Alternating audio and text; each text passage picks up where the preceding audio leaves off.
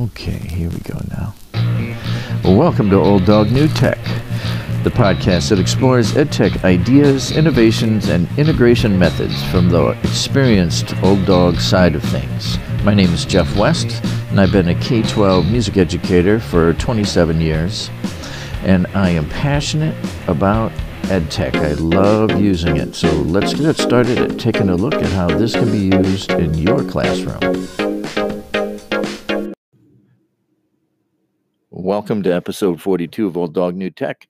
It's been a while since I've talked to you, so I have prepared what I think is going to be a three-part series and kind of a update on where I am with reflection and particularly discussion, because I really made an effort this year at fostering and developing discussion abilities of my students, because I noticed that they needed some way to develop a better recall of things that we had worked on in rehearsal. So I'm thinking that this could transfer to your classroom, but you're going to have to be the person that makes the decisions on that. How does it transfer, if it does?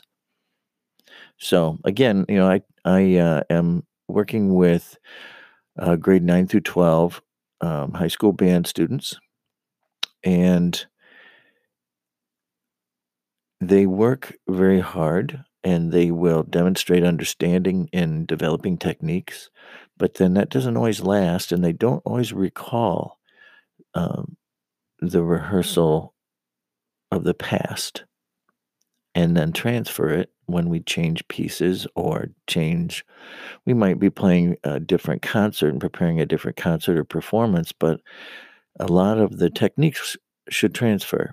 And as I looked at it, and I always working to get them to be a professional in some sense of the word, some way, somehow, whether they go on and become a musician or just play for fun or don't play at all, a lot of the techniques that they develop as a musician transfer into other careers. And so I was concerned that I found myself just reteaching and never going a little bit further or deeper into my subject. And that often is the difference in a group that plays good and enjoyable and a group that is at a top notch or is achieving at a higher level and thus receives a better rating at a festival. So, and I know there are other variables there. You're counting on judges who are just seeing you for the first time and hearing you 15 minutes, but you've got to be ready, to perform. So I knew that in the long run, my students needed to be able to recall information and then make it their own and perform, I guess is the best word I can come up with, and make it work for them, because I think that's one of the coolest things about music is that we all have different levels of talent and different ways of learning and different ways of having something be meaningful to us, and different levels of that. But somehow all of those variables come together to make a great performance, which is much like working together in a group at a job to get a particular thing made or service delivered. You're using some of the same functions, but you're just using different content. So I decided, as I would ask questions for reflection and hearing those just dull silences and nothing much coming from students, or having 4 or 5 be the primary deliverers, that I needed, if I was going to see a group growth, that the group needed to be able to discuss and evaluate and do this fairly quickly, because you only have so much time in a rehearsal. So I decided to commit myself and the class to developing discussion techniques and being able to quickly evaluate and discuss because really it is very quick. Once you learn the content, particularly with music, then you should be able to apply it regardless of what piece or what time and so forth. But if you don't have that communication skill, then you're stuck in the mud. And that's where we were. So, how did we get unstuck? Well, to begin with, I have a few underlying premises to what we do, to what I do in my classroom. Number one is I know my students want to be good. They want to be good musicians, but they want to be good people, and they want to have a reputation for being a good person. They want to have a reputation as being a good band, or being a good student, or and whatever variables describe and fit that good. You try hard, but maybe the grades aren't always there. Or, are you good and your grades are high? And, those types of variables. And each student has to make those decisions on their own. But I know they want to be good. So even when they're less than engaged or seem to be distracted by so many of the social things that are going on in their lives, getting them centered back on what our goal is and our purpose comes back to, if you want to be good, then here's what you have to do. And that's where I kind of put myself as the older dog there, the old dog. Here's what I've seen work. Here's what the researchers say, the scholars say. This is how to do it. And by doing that, we started to foster a relationship of accepting our times when we weren't at our best and then getting back to our best. Now, this didn't come overnight, but it did come pretty quickly. And so in this first part, I'm going to be talking about the early stages of developing discussion techniques with the class, with my bands. I'm going to kind of highlight a few of the tech things that I did, but mostly in the area of tech, I'm going to be talking to you about research, things that I did, articles I read, books that I read, and borrowed questions to kind of prime the pump, to get them thinking. And then once I had those answers, that's where my first discussions came from. Think about that a minute. So it wasn't really a discussion that built the discussion techniques early on. It was a survey. It was getting them to reflect. So another underlying point of this is that as we did the discussions, even early on, I was committed to making sure they understood that once they demonstrate their learning, in other words, you get an acceptable grade, an A or a B or whatever that is, and you have shown that you understand what you're doing, it becomes your responsibility to repeat it. Not to have to relearn it again, not for the teacher to present it again and again and again. Maybe the teacher should recall it for them and help them recall it. But once learning takes place, it becomes a responsibility. So they want to be good. And part of being good is that they have to understand that once they learn something, it's a responsibility. I used to say, once you put your shirt on and you got taught how to get dressed, people didn't need to come in and show you how to tie your shoes again and again and again, did they? No, that became a responsibility because you wanted to look good. You wanted to dress yourself and have your own choices. And music is kind of the same way. And I think any subject in school has the same characteristics. So, lastly, discussion I felt was going to help the recalling of knowledge, to make it become their knowledge and not my knowledge that I keep giving to them. And once you start this process, I'm finding now, as I'm in kind of the third part of these podcasts, will be about where I'm at now and what I am witnessing, that I have gone through a few stages. So when I come back here in this next segment, I'm going to highlight a few of the articles and books and things that I read, and some questions, and give you some ways that you can incorporate tech to get your answers quickly and in a way that then you can manage the data.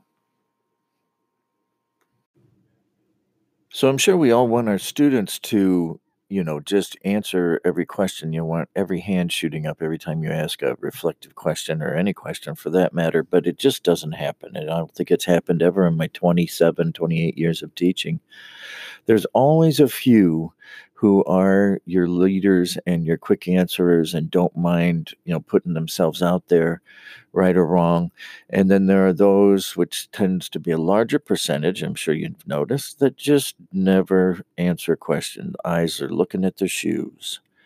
Or somehow all of a sudden they need to go to the bathroom.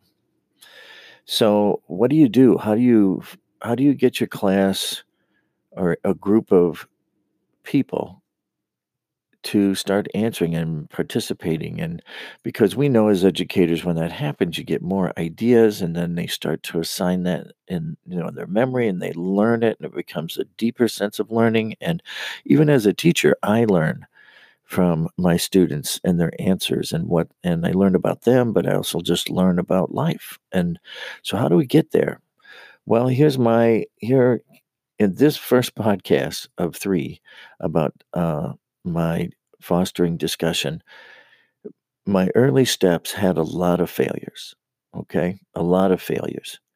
And you have to almost kind of hunt around until you find that light switch. You find that time that works, that grouping. And there are a lot of articles and books and suggestions. If you go on Twitter and look it up, you're going to get a lot of different posts.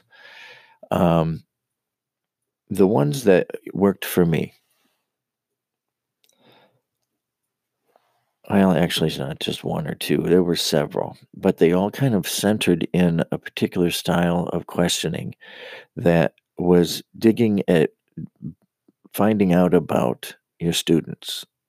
I think they don't feel comfortable speaking because, number one, maybe they don't know each other as well, but even more, they don't know you, and they don't know what your response is going to be. And in their world, judgment is a huge piece of the pie. They don't want to be judged as less. They want to be judged as smart and good. And so a lot of the questions that I started out with went to building the relationship so they would feel comfortable exchanging their feelings with me. Because in music, we're definitely dealing with feelings quite a bit. And sometimes they don't feel comfortable communicating those feelings because they don't know what those feelings are. They don't know necessarily how to communicate them. They recognize things, but how to put that in words is a challenge. So the early questions were building the relationship, and then I would kind of help them mold what they were thinking. And the questions that I would ask them and things we would discuss would be focused on those subjects because they do know themselves.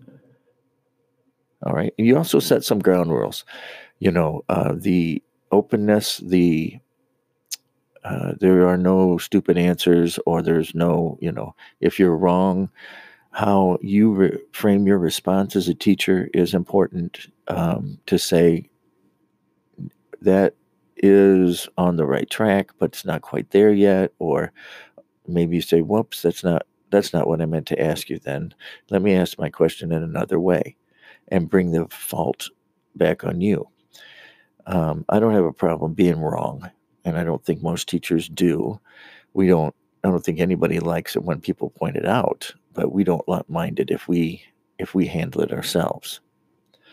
So I try to handle when a student gets an answer that's maybe not anywhere close to being correct, maybe I ask another question to kind of get them to dig a little bit deeper and kind of change, and then they start to see what I'm talking about. So sometimes the problem's on my end, but you definitely lay those ground rules of discussion. And there are many articles about how to do just that.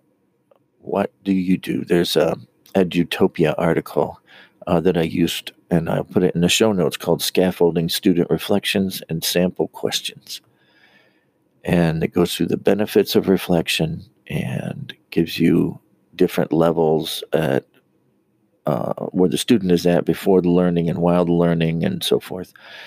And how to get them to reflect. Maybe your classroom lends itself to blogging or an online asynchronous or synchronous discussion.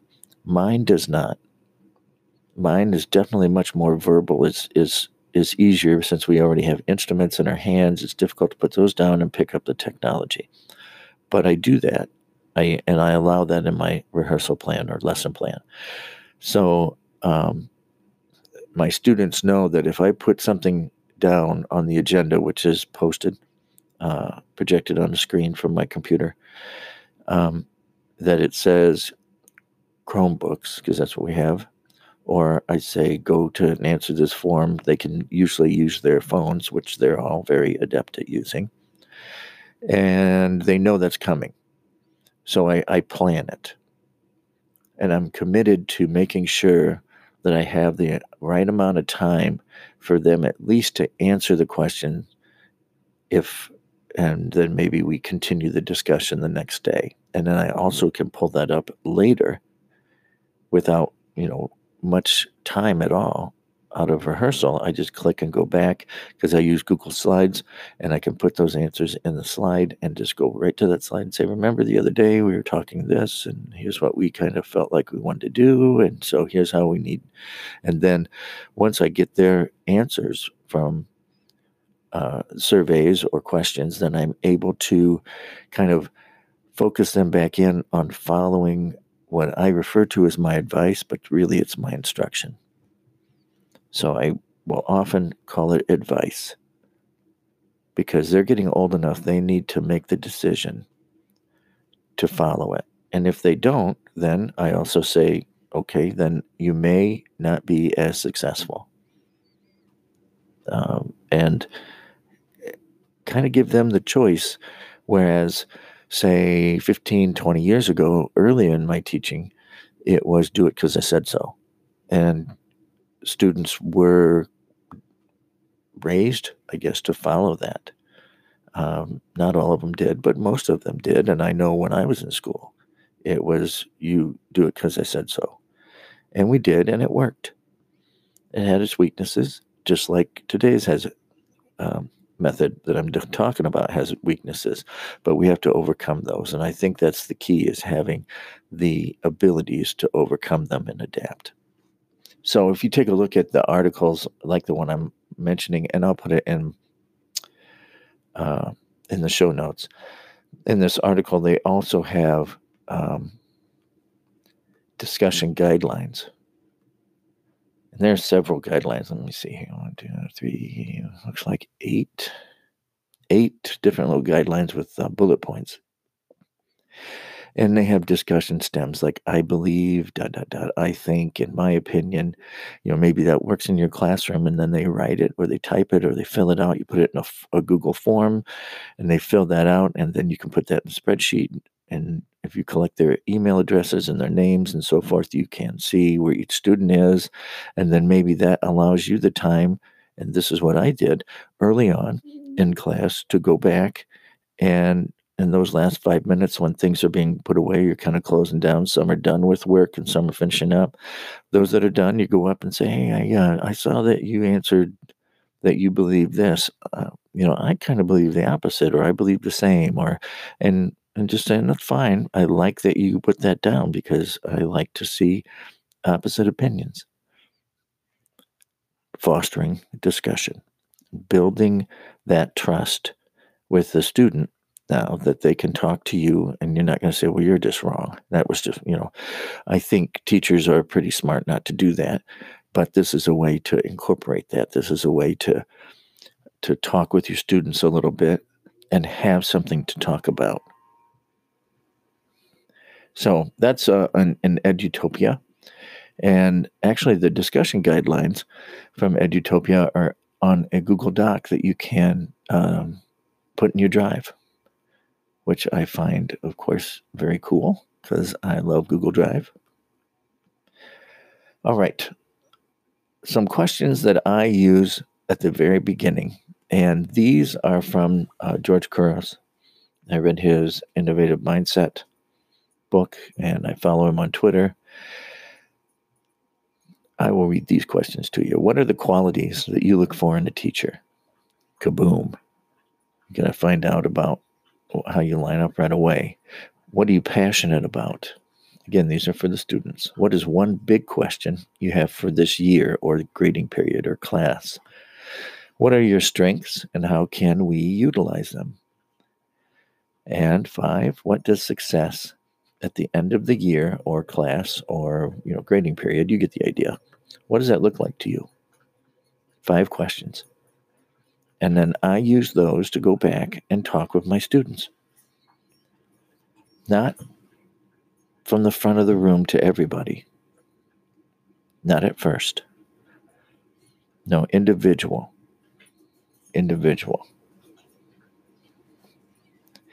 What that did was built the relationship of trust, and I started to see those students becoming less intimidated about speaking out in a discussion in the full class.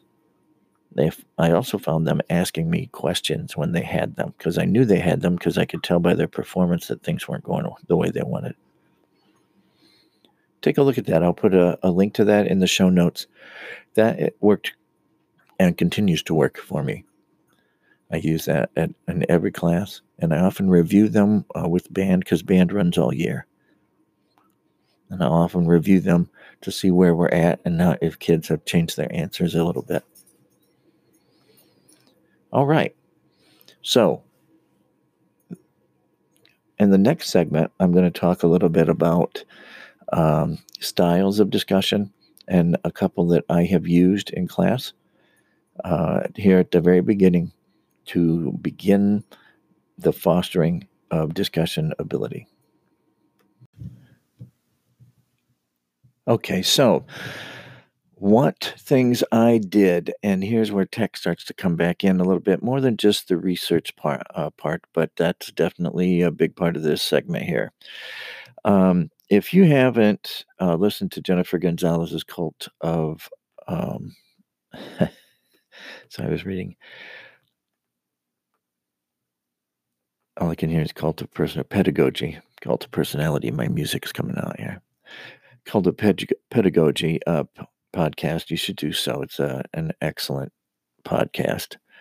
But she also on her website has the big list of class discussion strategies, and you should take a look at that if you're trying to foster a little more discussion. And I think discussion is definitely a key role, and it plays a key role in getting students to get some deeper learning and have it stick with them.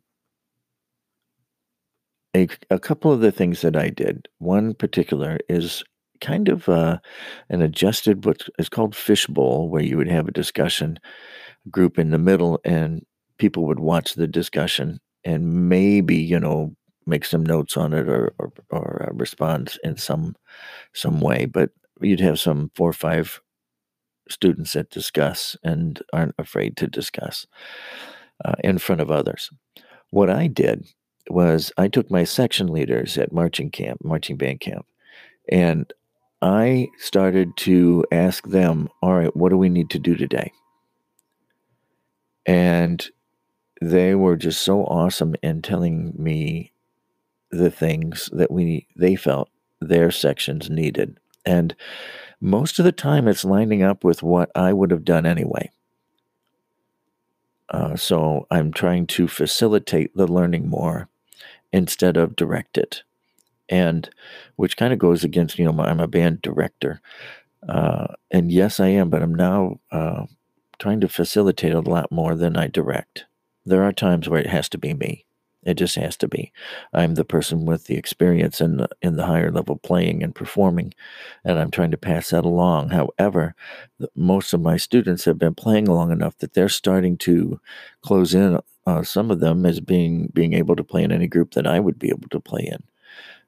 Others are still aspiring, and then of course there's that whole fun aspect. They're just trying to enjoy their time. But my section leaders tend to be those that are closing in on or capable of playing right along and playing at a high level as I would. So I went to Twitter. I've been trying to use Twitter more, and I'm still trying to, but it's a difficult task for me because it doesn't always lend itself, but particularly to broadcast. So after calisthenics at camp, and just some light stretching in the morning, we'd go to eat. But as we're heading to breakfast, I pull the section leaders up and say, okay, what do we need to work on? And one time I said, hey, how does this circling up benefit us? Because we'd circle up and talk, because we hadn't done a whole lot of that. It had been mostly me directing them and then them just saying, okay. And we basically had about a 5-minute discussion of what they liked about it and what they'd like to see. And there was some they're goofing around stuff because they're kids and we were having fun, but there was some really, really good thoughts that came out of that. And then all the rest of the band was able to watch that.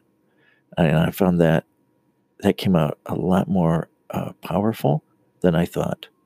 At first, I thought I knew it would be fun and they would enjoy that aspect. And I asked them before we did it, I says, anybody mind if I just broadcast this and put it up on Twitter? And they were good with it.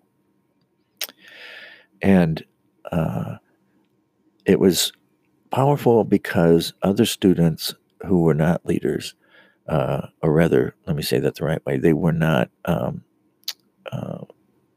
voted, elected, selected to be a section leader, saw that, and they said something just in passing, and then so that means they watched it and they got something out of it, and they started counting on those leaders, and I saw them take over and be able to run things, and then there was discussion amongst the sections led by my section leaders, which was a mind-blowing experience for me, mostly because I, again, come from a time where the teacher said it and you did it and you might ask them a question, but there wasn't a whole lot of discussion because you were just doing it because they are the professional and they said that's the way it is. But now I'm still utilizing that skill of mine to be the director, but I'm directing them a bit. And so if you did that early on in your class, do this kind of fishbowl thing. Maybe you want to just circle your class around it and have your 5 or 6 discuss a topic to demonstrate how discussions work. Because I think we assume that because students talk so much, they know how to discuss. But they really don't. If you listen and if you think back to when you were a kid and the things that you thought were so important and you're discussing them, quote unquote, were they really, were you really right? Whether, and the things you were discussing were social things that maybe in the long run weren't all that big of a deal. But when we're talking about content and trying to learn and develop people, this is big time. This is important stuff. So you want to make sure, that they're learning how to discuss so they can see how it's done if they use a fishbowl. Another kind of quasi one that I use is,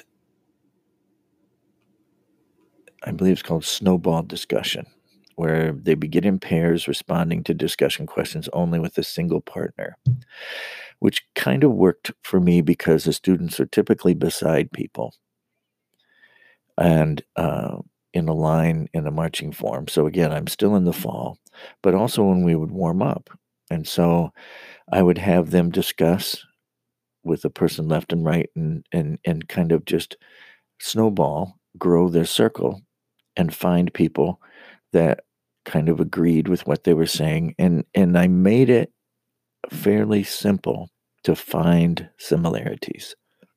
There weren't a whole lot of areas for them to wander to where someone would be standing alone and not have a snowball, not have partners in their opinions in their discussion. And so again, this doesn't exactly go by what this is, but what this snowball discussion technique is, but once they saw that there were the section leaders could lead discussions and they trusted and felt comfortable talking with them, then section leaders were able to pull in more of their section, and then they like each other, and so they're talking and focusing, and people are stating the focus of whatever that rehearsal time is about. And supporting each other by telling each other the things very shortly, they kind of developed their own technique of discussing and reinforcing the skills that we had been working on and working together to help each other get better. It just sort of happened. Now, I can't say any one thing of what I'm talking to you about here today was more important than another. I think it goes back to those first things I mentioned in the first segment of this podcast. They want to be good. They want to have a reputation for being good, and they want their group to be good. And once they got comfortable enough to talk with each other and they knew what they were talking about and how to communicate, then the discussion started to grow. And they become deeper here as the months progressed. And I'll be talking about that in the next couple of podcasts. So tech-wise, and this is kind of the tech tree portion, what do you use? What do you do? I obviously use Google Forms, especially for the George Carrero's 5 questions, so I had that data. But sometimes it's not important to do that. So Answer Garden is excellent. It's a word tree builder. You ask them a question, write down the 3 things, write down one thing that you'd really like to see yourself get better by the 2 days from now, or today, or something like that. And then you put that up as they're answering, and the words come up as a tree, word tree, and they get larger with the more people that put down the words. Now, another aspect of this that I think is really cool is they would start to put down funny answers. And I watched them filter themselves because they could, be really inappropriate. Students can be. And Answer Garden gives you the capability, if you are worried about an inappropriate answer, of you filtering them first, of you getting rid of it. I was able to go on there and click it while the student saw the answer, but you can also delay the answers.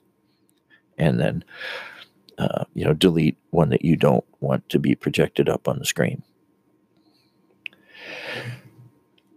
But they were filtering themselves.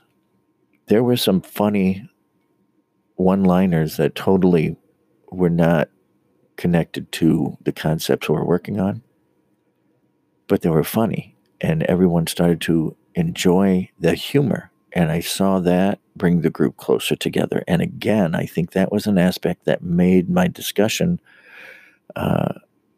focus more effective, is that then I was able to facilitate that, and they were able to see me laugh and smile as well, and not always just be the sheriff. Google Forms, excuse me, and Answer Garden. Those are two tech tools that you should take a look at for your early development. If you're going to start working on developing discussions and you want them to go better, sorry about that. Those are 2 tools I used a lot. And of course, then Twitter. You might try that. Maybe your students are ready to go further than that. You can have them find someone and do a Twitter broadcast of a quick discussion. And they don't have to do it in front. They could do it wherever they're comfortable at.